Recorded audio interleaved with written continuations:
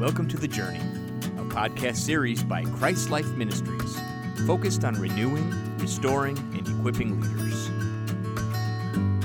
Hey, welcome. We're just, 1 month now into our coronavirus lockdown here in Michigan. My wife, my boys, and I have been stuck. I guess in Glen Arbor, Michigan, I guess is a great place to be stuck. Right on the beautiful lake shore of Lake Michigan. It's just been in many ways, a sweet, sweet time to go deep with family and to press past all the obstacles, all the distractions that normally get in the way of walking intimately with the Savior. In fact, that's really God's desire in many different ways for us in this season, is that we'd be able to look at all the difficulty in the world and choose to move our gaze from it and onto the Savior, not being disconnected from the events in the world, but as a result of having our heart, our eyes, our attention fixed on the Savior, being able to actually bring something of value to all the calamity around us. We're going to go there today. This is the Journey podcast, where what we're doing is we're getting into the living room together. We're just having a real casual conversation about healing, renewal, restoration, the very things that are most important that God would want to bring to our lives, to bring the most change, especially to the areas that have been wounded, have been broken, and damaged as a result of life. That's what we're going to do today. This is our second session, and after I pray, I just want to hit briefly where we were in our first podcast, and then we're going to jump right into two main points that we can apply today. Man, if you've been looking for opportunities for change, maybe the doors that God might open to bring you lasting change, we're going to talk about two of those today. So God, we bow our hearts before you, and real simply, you're the only one that can change a life, and you're all around us. David in Psalm 139 promises us. He opens our eyes to the fact that there's nowhere we can go where your Spirit isn't present. And Lord, your word also says that you've made your home deep inside of us, that don't you know, the scripture says, that we're the temple of the Holy Spirit.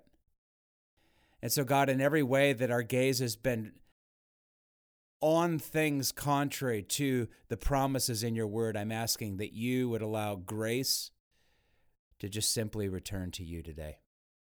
And we trust you for that work in Jesus' name. Amen. Well, again, it's good to be with you.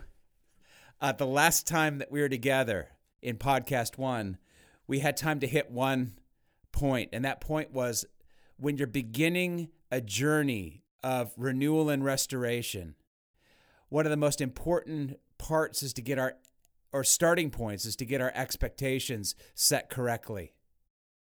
That really our expectations, instead of a doom and gloom, which quite frankly might be where some of us are.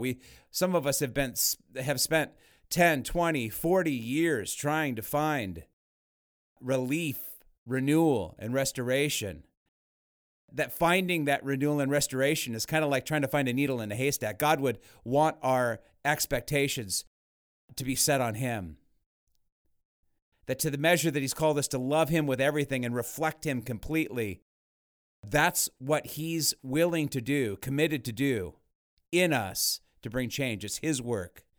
Our work is to relinquish control, surrender to Him, and allow Him to work in us.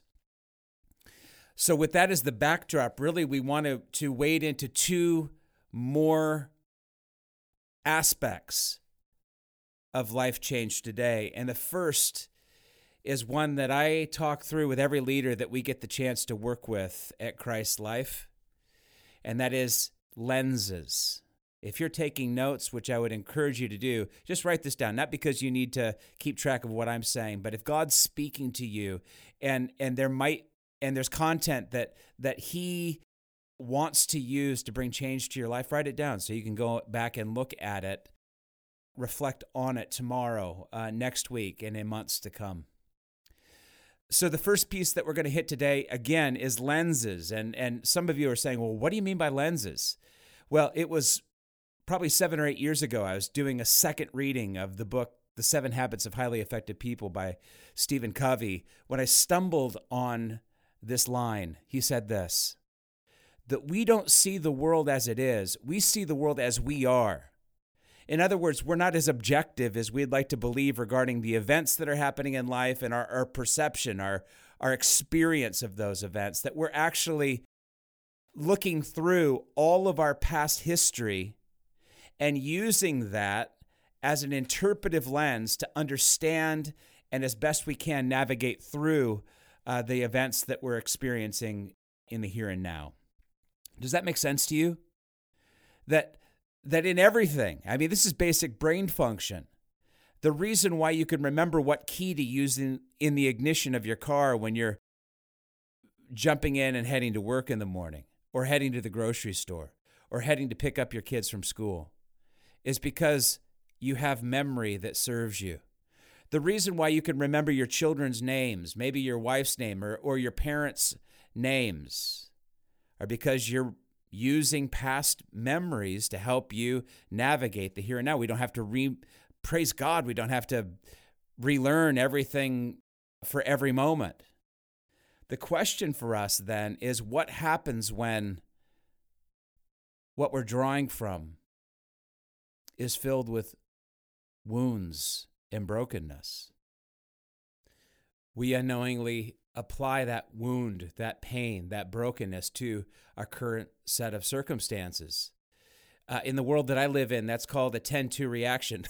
when I find myself triggered and responding at a 10, when others would probably respond at a 2 if experiencing the same set of circumstances. You see, if you could see a cyclical pattern, a reoccurring pattern to your over-responses, more than likely there's junk in the trunk or unprocessed wounds that we need to invite God into to bring the change that needs to occur in our lives for us to be free. Let me give you a couple quotes regarding lenses that I think are significant. The first is by Daniel Siegel. He wrote the book Mindsight. He says this: self-awareness and empathy are, along with self-mastery and social skills, domains of human ability essential for success in life. Of these 4 key skills, self-awareness lays the foundation for the rest. If we lack the capacity to monitor our emotions, for example, we'll be poorly suited to manage or learn from them. That's brilliant. Daniel Siegel has invested his life in neurobiology, the functioning of the brain. And what he's saying to us is that if we're unwilling to engage a journey of understanding our history, becoming in a healthy way self-aware, self-awareness actually frees us from becoming self-obsessed. If we'll engage in the process of self-awareness, we'll learn to, by God's help, begin to monitor all that's happening on the inside of us, surrender what's happening on the inside of us, ask God to step in and renew and restore our perspectives of life so that we're able to interact with the here and now more and more free from the things that trigger us, upset us, and cause us to over-respond. I think that's brilliant. Warren Bennis, he's a writer on leadership. I love using leadership work in the journey because, quite frankly, most of the senior pastors I work with are hungry both for good leadership material, encouragement, and also renewal and restoration. This is what Warren Bennis says in his book on becoming a leader. By examining and understanding the past, we can move into the future unencumbered by it. We become free to express ourselves rather than endlessly trying to prove ourselves. Boy, that's powerful. This is Jonathan Edwards in the book Religious Affections. He says, The old wounds that refuse to mend must be probed to their depths before they can be healed. Do you get that? Again, the lenses that we use in life reveal much about what's beneath the surface of our lives.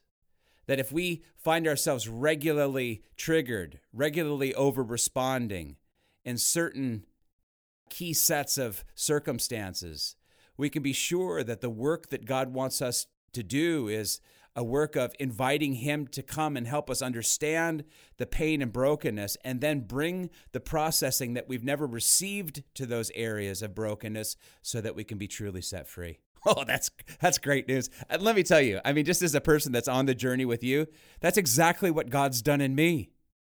He doesn't want us to just see the pain and understand where it came from. He wants us to invite Him into it and bring His processing. You know, in John 16, the work of the Holy Spirit, the counselor, is in part to lead us into all truth. And as we can imagine, our areas of pain are also epicenters for sin in our lives. God's totally committed to speaking to us, helping us understand our brokenness from His perspective. And when He gives us this new perspective, it changes everything. Distorted perspectives are dislodged, and freedom quickly comes. So far, we've talked about expectation regarding healing. It should be off the charts. Number 2, we've talked about lenses, that we don't see the world as it is, but we see the world as we are. And so, as a result, we should be super motivated to understand who we really are. Understand the junk that's in the trunk so that we can experience God's healing. And finally, what we're going to talk about is the structures of healing. I still remember this moment like it was yesterday. My wife and I were in Ashland, Ohio at Healing Care Ministries, which is a ministry that's led by Dr. Terry Wardle. And Terry was going through what he calls the structures of healing. Now, we've changed some of the words and the lingo along the way, but the idea is the same. That our unprocessed wounds, damaged experiences, which, by the way, also includes damaged messaging,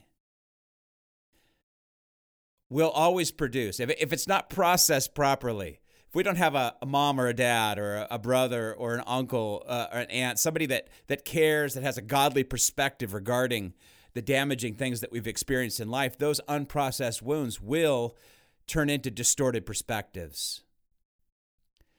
These distortions are underneath the surface messaging or lies that we believe about ourselves and the people around us. These distortions will turn into disruptive emotion. And disruptive emotion perpetuates dysfunctional lifestyle choices or unhealthy living. So again, the 4 pieces that are important to understand are that unprocessed wounds lead to distortions. Distortions lead to disruptive emotion, and disruptive emotion perpetuates unhealthy living. Now, I've got to tell you, when I first heard Terry lay this out, I had 2 predominant emotions. One was, I was just ticked off. I mean, I got a Bible degree, a master's degree. I have, at that point, 18 years of full-time pastoral ministry. And I'd never heard a helpful explanation of brokenness and really how to navigate through it in a healthy way. The other emotion that I felt was the beginnings of hope. It was almost like the Son of Righteousness was rising with healing in His wings in my life. That to understand the nature of brokenness gave me hope that God could untangle it, that it was no longer a mystery. It took 120 seconds, but my brokenness was no longer a mystery. And I just bowed my heart before God, and even in that moment, as He continued to lecture, I just said, God, I commit my heart to You. With all its brokenness, I'm seeing maybe more clearly than ever before the nature of my pain and the fact that you want to be my deliverer, my healer. That moment set off a season of 6 months of dynamic change that God brought to me, where He processed for me unprocessed wounds, dislodged distortions, began to dissipate disruptive emotion, and began to change patterns that were in my life that weren't all that healthy. And the encouragement that I want to give you today is that if you would be willing to do nothing other than humble your heart before God and just say, would you help me, God, understand the distortions that are underneath this disruptive emotion, this anxiousness, this fear, this tension, this depression that I regularly feel. If you'll give Him space to do that work, you'll find a God who is more than willing to draw close, draw near, and bring the change that He's longed to bring you for years. The question is, are you willing in this moment to humble your heart before God, admit that you're unable to change, bring the change to yourself, and allow God to heal you? It might just start right now. God, would you come in your mighty power? And would you give us awareness, a spirit-led, prompted, filled awareness in our lives, leading to freedom from the unprocessed wounds and distortions in our lives. And Lord, I just really believe that this is the very heart of the sanctification process, this process where you're untangling a life that's been lived independently from you, from a Christ-filled, led, surrendered life. It's the new life you've designed us to live. And so, God, because we know it's your will to do this work in us, we submit ourselves with just this growing sense of expectation and hope. Healer, come. Come and do the work that's necessary in us for us to be the men and women that you've designed us to be in this generation. And we thank you. We're so grateful for you. In Jesus' name, amen. I hope this has been helpful to you. I'm looking forward to spending more time with you. We'll see you real soon.